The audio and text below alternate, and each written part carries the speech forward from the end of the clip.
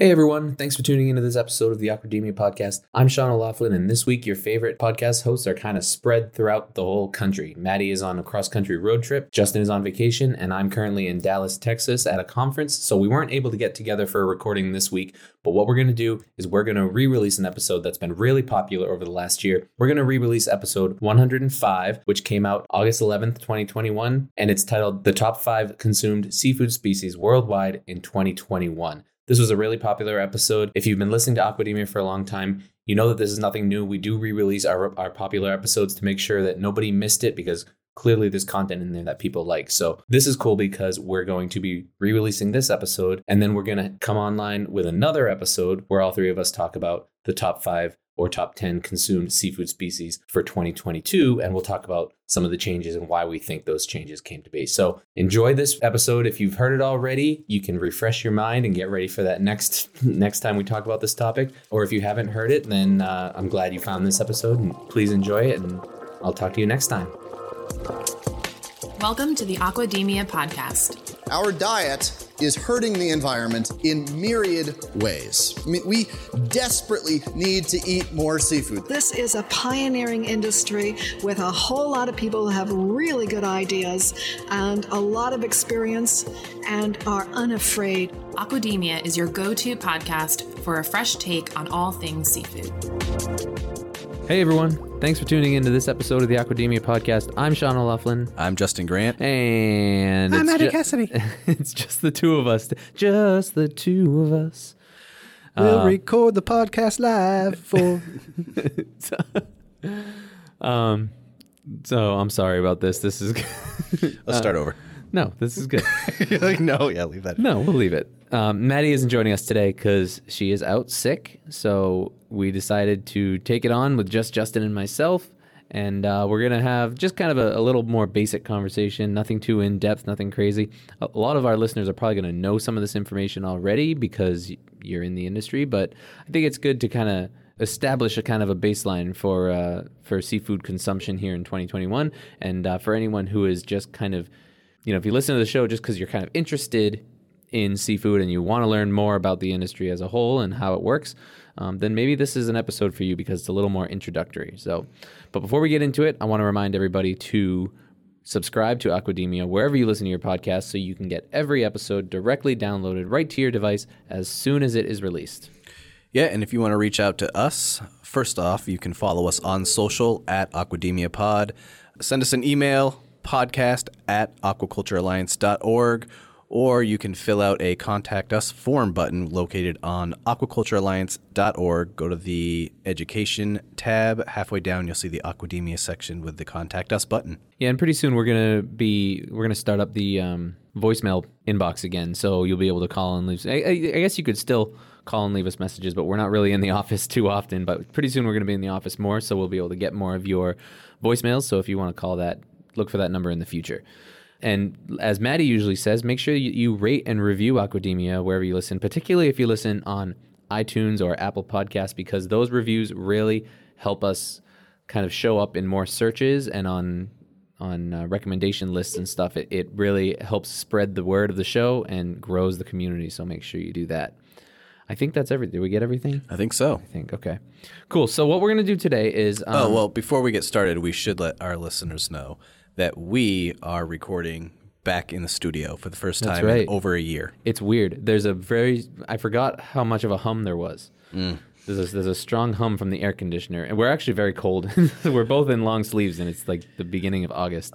I think the hum's actually a little worse. We updated our HVAC system. Yeah, just so it was cleaning, filtering the air a little more. So. Yeah, so we got some serious fan noises. I'm going to try to get rid of it in post, so you may or may not hear it, but we'll see. But yeah, we're back in our studio, feeling good, feeling nostalgic, I guess.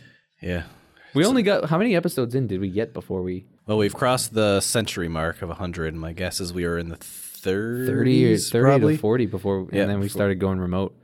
God, it's been a long time. We want to hear from you if you think that the audio quality is better with this episode than the previous 60. Yeah. Or 70, actually. Yeah, I don't know. I spent a lot of time treating the room that I work in at home, so, it might actually have better treatment than in here. So, Sean, what is our topic today? Today we're talking about the top 5 seafood species that are consumed in 2021. So I wanted to do like a top 10, top 5, kind of something that we could, look at that would be interesting. And I found an article from a website called Tuco. It's Tuco, tuco.co.ke. And the article is titled The 10 Most Consumed Fish in the World in 2021. So this isn't like from surveys done in the U.S. where it's like, the 10 most consumed fish in the U.S. or anything. This is worldwide and based on data from this year. So I don't think you're going to be too surprised by a lot of these species. But what's cool is it's a mixture of aquaculture species and wild-caught species. So we're going to kind of go through the list and most of you're going to know what these species are. Either we've talked about them before or they're just so well known that you're going to know exactly what they are. But we're going to talk a little bit about kind of where they come from and how they are harvested or produced. Yeah, anyone who thinks they know those first 5, this is where you would pause this episode, write down those 5, put them in the order that you think from first to least, 1 through 5, and see how you did at the end. Yeah. Number 1, gooey ducks. Just kidding. That was on my list. Although, yeah, gooey ducks are. I'm surprised they're not on the top 10. So this is a top 10 list, and we will link to it in the show notes. But we're only going to go through the first 5, the top 5. Maybe we should go. Should we go 5 to 1 or 1 to 5? Oh, that's a good point.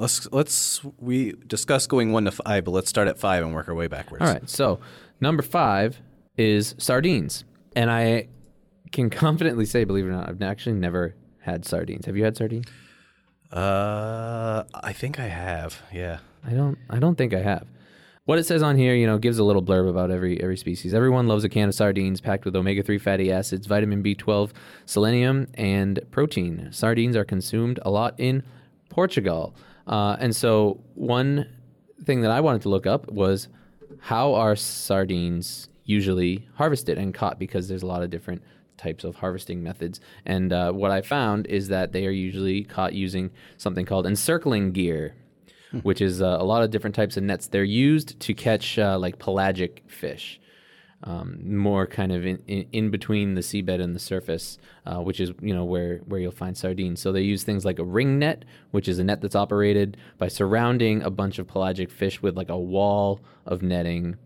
And it usually takes 2 boats. So if you picture like 2 boats with a big net in between them, and they kind of like encircle them that way.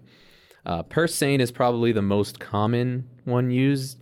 It's called that because the net kind of works the way a purse would, or a purse bag with a couple drawstrings. It's a big net that surrounds the fish, and then the bottom of the net is pulled together, kind of like a shoe bag. You ever have a shoe bag? Yep. Sneaker bag. Yep.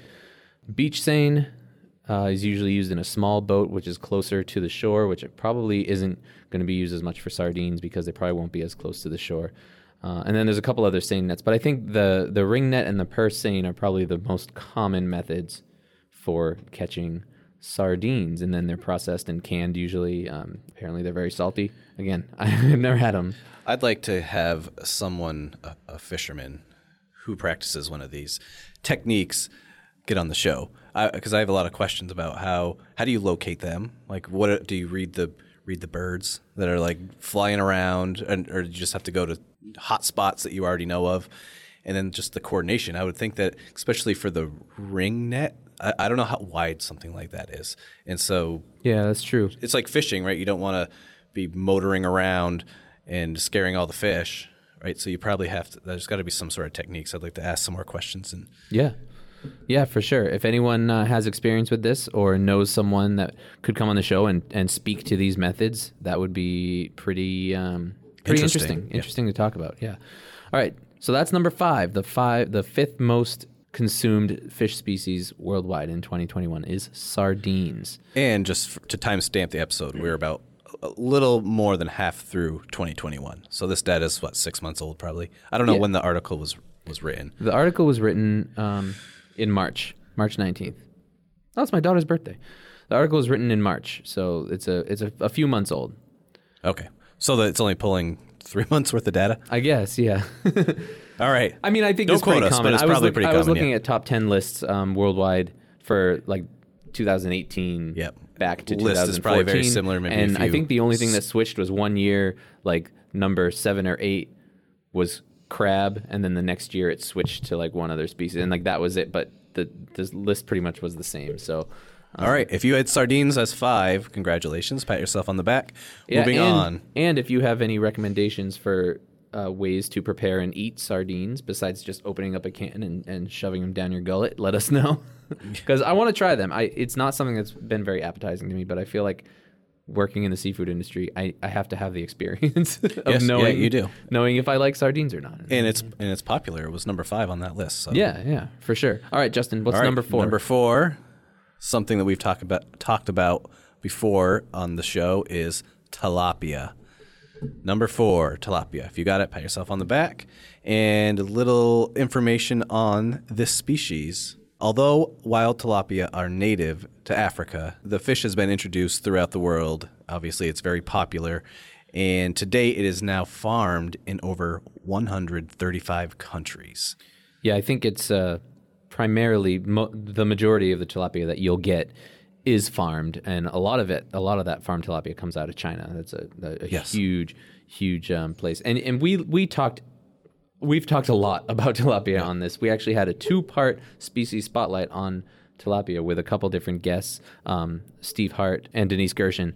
Really, really super informative episodes, and they're actually really helpful because I know there's a lot of very strong opinions surrounding tilapia, and we dive into a lot of the misconceptions and the reasons for some of those opinions and stuff. And those episodes were episode 15 and 17, so way back. Yep, and we'll link to Way those back. in But the show notes. There's some of my favorites. I think they were fascinating and really informative, so definitely check those out. Episode 15 and 17, our 2-part species spotlight on tilapia. And we actually have some recipes on our website. Oh, that's right.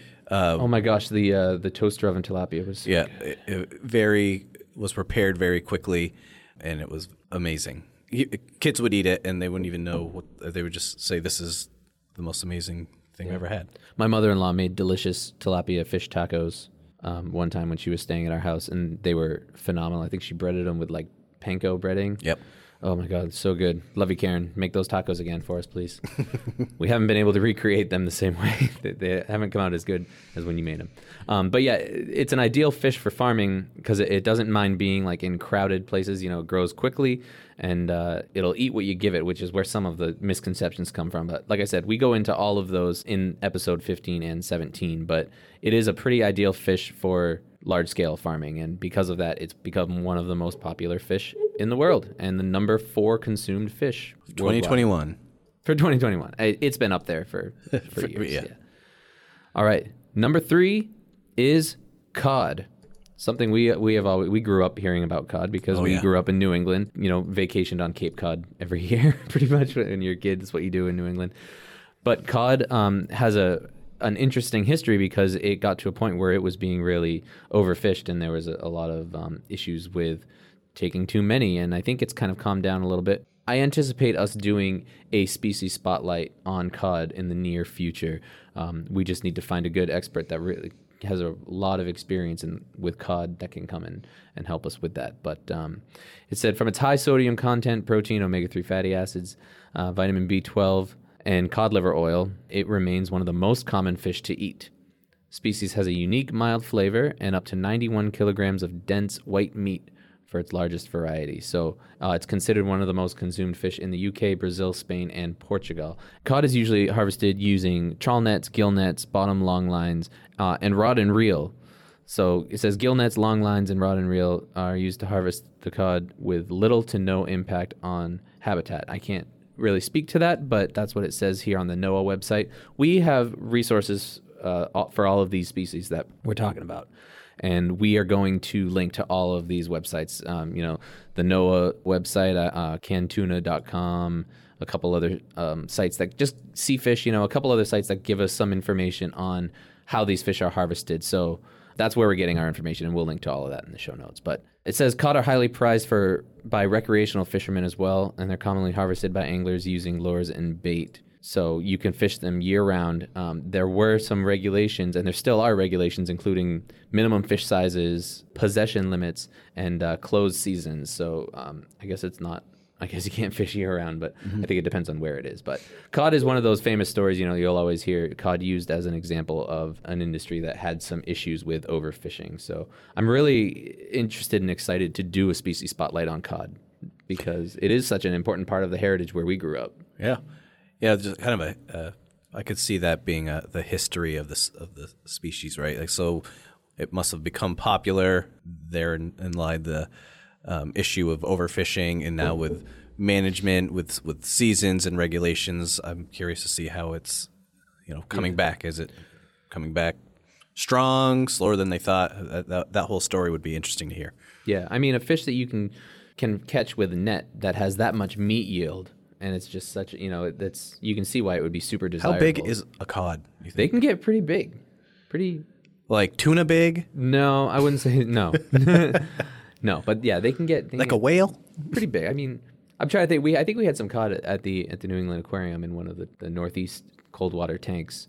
And yeah, they're pretty big. I mean, shoulder width. But are they like a... Typical torpedo shape. They're pelagic fish. Yeah, there we go. Okay. Pelagic benthic bottom dwelling fish. So, typical torpedo shape. They're not a flat fish like a flounder. Gotcha. Or anything like that.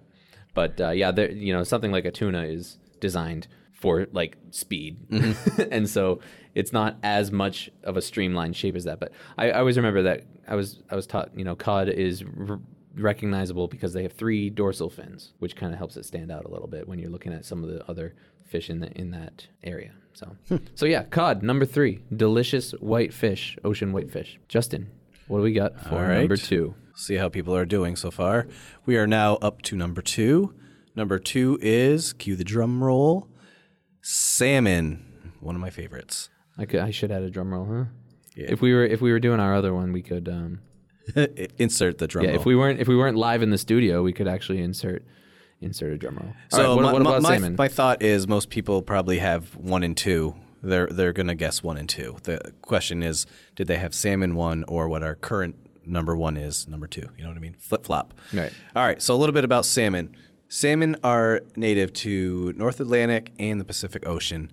Many species of salmon have been introduced into non-native environments such as Great Lakes, the Great Lakes of North America, Patagonia, and South America. If you don't know this already, most of you probably do, salmon are farmed in many parts of the world. Yeah, the main sources for farmed salmon are Norway and the UK and Chile, and that's mostly Atlantic salmon that you'll see, but there are other species. We did do an episode, I didn't mark what episode it was, but we did an episode with Chris Bartlett, who was our resident salmon man at the time, and got some good information about farmed salmon and stuff, and obviously everyone listening to this is, I'm sure, well aware of the benefits of salmon, and also some of the, there's some controversy around farmed salmon versus wild salmon and all that stuff too. We did do an episode recently talking about salmon, and that was episode 102, where we spoke with Kyle Lee from Alaskan Salmon Company. He's the founder and CEO, and he talked about wild-caught salmon up in Alaska, and that was a really fun episode, really interesting takes on everything, and he did a really good job. So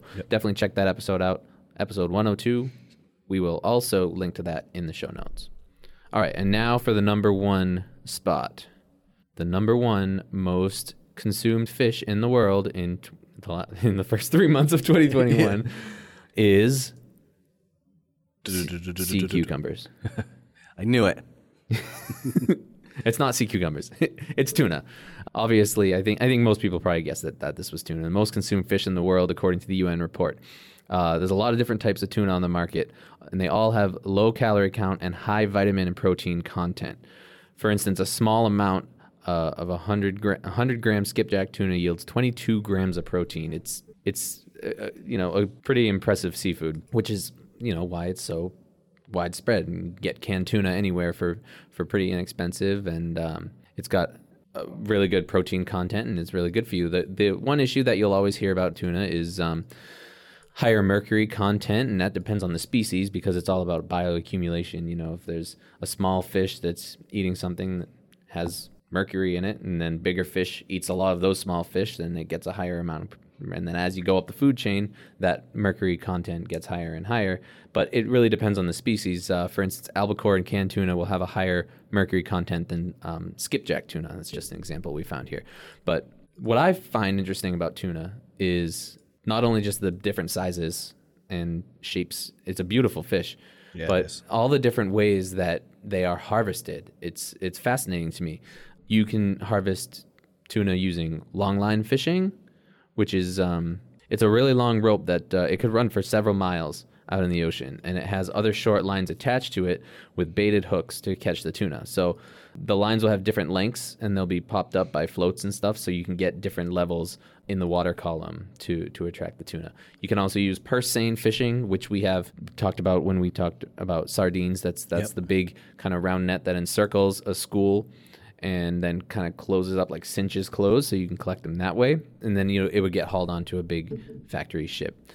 And it's cool the way that that people have found tuna in the past. Like they'll say like follow the dolphins. That's why Dolphin Safe kind of came into play, and I think that's probably another topic that we can look at one point is Dolphin Safe kind of plays into eco labels. But dolphins and tuna have similar prey that they go after. So if you see dolphins, then there's a good chance that there will be tuna as well. So that's kind of interesting. And then another couple of ways that you can harvest tuna is surface troll. Trolling boat has multiple outriggers, poles, and lines attached that use lures dragged. So basically you're dragging lures behind a boat, and then the tuna chase it down like they're chasing down prey, and they chomp onto your lure, and then you pull them in. I think that's kind of, you'll see a lot of Is that what they do on Wicked Tuna? They may do some of that on Wicked Tuna, but on Wicked Tuna it's mostly pole and line, which is the other one. It's, you're fishing like like you see recreational fishing. You're putting out. Well, this is one pole and line. They describe this as a little bit more like kind of crazy fast and efficient. It's a solid reelless pole with a short line attached to the end with a baited hook that can easily release the fish for a quick turnaround time. So when fishermen find a tuna school, they'll use a form of bait to coax them to the surface and then begin fishing from the boat. When the fish bite, they'll manually bring them out of the water and then release them onto the boat before quickly returning to the water to continue fishing. So it's like high-speed rod and reel fishing. What you see on Wicked Tuna, I believe that has something to do with a regulation where there's a requirement in that area for you to only use rod and reel. So like they get the giant fishing rods and they put it out there, and then when they hear the reel start going, then they go out and they strap into the seat, and they're doing it's a battle to the end to see if you can. That'd be land, something I would like fish. to do is reel in something that weighs that much. It's definitely like something different from like sardines or cod, where you're going and you're trying to get as much as you can with the rod and reel fishing for these. They're usually fishing for big bluefin tuna, right? Yep. So they're trying to land as big a fish as they can, really, with a good fat content and good flesh content. And so they might go out for, long weeks at a time and come back with one fish or two fish, four fish, and it doesn't seem like you're getting that much, but it's such a huge fish that like they'll get thousands of dollars for a good fish, which is pretty cool. Again, I'm not an expert in tuna fishing, obviously. I would love to get people, if anyone from Wicked Tuna or anyone with connections from Wicked Tuna wants to come on and talk about what they do, or anybody else that's a tuner fisherman, a tuna fisherman wants to come on and talk about kind of the different methods and what they think the best methods are, I'd love to have you on as well. Probably another species spotlight in our future, I would say. Absolutely. And I know that there's some type of tuna ranching going on. People don't farm tuna from what I know about. There is some type of tuna ranching. I don't know how it works, so I can't really speak to it, but I just wanted to get that out there, that there is something with that. I don't know if they found a way to keep tuna in a specific area and they feed them, or somebody please send me an email or give us a call or connect with us so we can talk about tuna ranching. That's fascinating to me. I want to know Maybe about they it. use dogfish to round them up. Yeah. Or they ride out there on seahorses. Yeah, there you go. Yeah, we got to throw in a couple jokes into that. We're both dads. When you get two dads in, and Maddie's not here to kind of temper us. Yeah, she gives us a look, and then that usually means edit it out. So episodes that she's on, this kind of stuff doesn't stay doesn't in. always make it to these final episodes, but it will this time, Maddie. So that's it. That's the top 5 most consumed seafood species in the world in 2021, according to tuco.co.ke. Yeah, so again, we're recording this in the middle of the year, and this was written before that. So I don't know how they got their data, because I actually have some questions just based off what we're reading. Yeah. Like what's so tuna and salmon, I think, are always probably at the very top. Maybe not always 1, 2, but in the top 3, those two species. And I'd be curious, what is the price per pound difference? Is one significantly cheaper than the other, which is what kind of favors it to that top of the list? And where can you, how easy is it to cook? Where can you put it? Like, so sushi, for example, has both. You can have it with tuna, you can have it with salmon, poke bowls, one of my favorite things. I get both. tuna Yep. and salmon. If Yeah, we you can. always add tuna. Yeah. You get the miso salmon poke bowl, and you always add tuna. Yeah. It's what you got to do. So there's flexibility with that, and I'm sure that's not just that's probably universal around the world. So that's why those are up there, and they're healthy fish. Yeah. Which one of these do you think you eat the most? Tilapia? Tuna? No, I have just been on I'm surprised my skin isn't salmon colored because of the amount of salmon I've had. I mean, I've just from working here, I've increased my seafood consumption dramatically, and I just have been obsessed with salmon. I've always loved tuna, you know, whether it was, I mean, the basic form of tuna fish sandwiches as a kid, but then starting to have like tuna steaks. And Yeah, things there's a big like difference that. between canned tuna and like a tuna steak that you just sear. And I had that when we went to do our ideal fish for dinner. That's I right. had that. That was amazing. But no, salmon. I've had there was 4 days in a row where I had salmon. Oh, wow. And it was significant portions. That's a lot of salmon. And then I was like, well, I probably need to mix it up a little bit and have something else.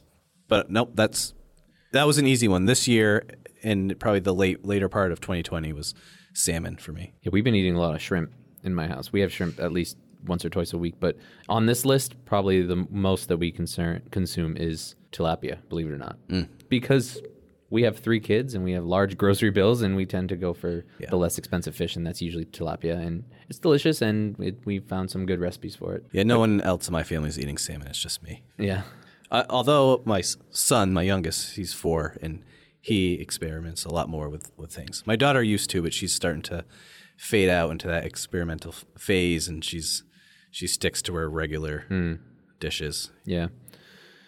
Yeah, we my kids pretty much the only fish they get is fish sticks, which I think is cod, actually, the ones that we give them. So I think we should hit a do couple another different episode species. focused on the innovative food products now to help parents introduce seafood into their child's diet. yeah, I'd like to learn more about that too, because we give them fish sticks and call them chicken sticks, and they don't know the difference, and we get them to eat fish that way. But like, if we can find other ways to get different, And this is, I know it's not almost just got a- my middle child to try a piece of shrimp the other day. It was so close, but she wouldn't do it. presentation is important, right? Because kids sometimes will judge taste by the way it looks rather than how it tastes. And I don't know if it's just a United States issue, because I'm sure there are plenty of other countries that have no issues with their kids eating fish. Well, it's just I mean, in the United States, when we eat fish, it's not like chicken. We have chicken all the Yeah, time. So yeah. like, kids see you eating chicken all the time. When they see you eating fish, it's like not as common. So that they're not like, if we were in a culture or in our family, if we just ate fish like every other day, like a lot of cultures have fish all the time. Yeah. And that's just like a regular part of their normal diet, probably more than some of the other proteins. And the kids just eat it because that's just what there is to eat. Yeah. Which is not always the case in America, at least in my family. So, yeah, definitely another full episode on that topic for sure. Yeah. It's funny you talk about presentation. My parents recently brought over a bunch of those Maine hot dogs, the red hot dogs that are they're like neon pink. Oh, yeah. They look like something out of a sci-fi movie. But I guess Mainers are very proud of their red hot dogs. And we were trying to convince my daughter to try it, and we said they taste exactly the same. And she's going to her younger sisters like, Fee, try the pink hot dogs. They taste exactly the same. But She won't and try we it were like, herself. do you want to try it? And she's like, no, I don't want to try that. So it's all. Granted, I was a little hesitant too, because it really does look like Something looks- out of yeah. a sci-fi movie. it looks like a balloon, just this neon pink hot dog. That's a topic for another day. But yeah, that's what we got. The top 5 most consumed fish in the world in 2021. Do you agree with this list? Do you think that maybe there's something else that should have been ahead of one of these species? Do you consume these fish? Will you send us delicious recipes and possibly some samples? Let us know. Yeah, Maddie would have given you the eye for that comment too. Yeah. And remember, this did not include shellfish, correct? This is just because shrimp would be on this. Would be Yeah, this list looks like it's only finfish. yes. Because shrimp and lobster. Maybe I don't know about lobster, but shrimp and crab would probably be on there. Yeah. For sure. So yeah, this is fish, consumed fish in the world. And fish Just species. clarify that, because we might get some emails that it's like, That's why actually wasn't really good. shrimp on why here? wasn't shrimp on there? Because that's definitely the most consumed seafood in my household, shrimp. Delicious. All right, that's all we got. So quick episode today. I hope you enjoyed it. Sorry that Maddie wasn't here to kind of keep us, reined in. Keep the reins on us, yeah. Yeah, but she'll be back next time. She's just feeling a little under the weather, so she wasn't able to join us today. I hope you enjoyed this episode. As we always say, I hope you learned something. And remember to subscribe to Aquademia wherever you listen to podcasts. Yeah, follow us on social at Aquademia Pod. Send us an email, podcast@aquaculturealliance.org, or fill out a contact us form on aquaculturealliance.org. Go to the education page. Halfway down, you'll see the Aquademia section with the contact us button.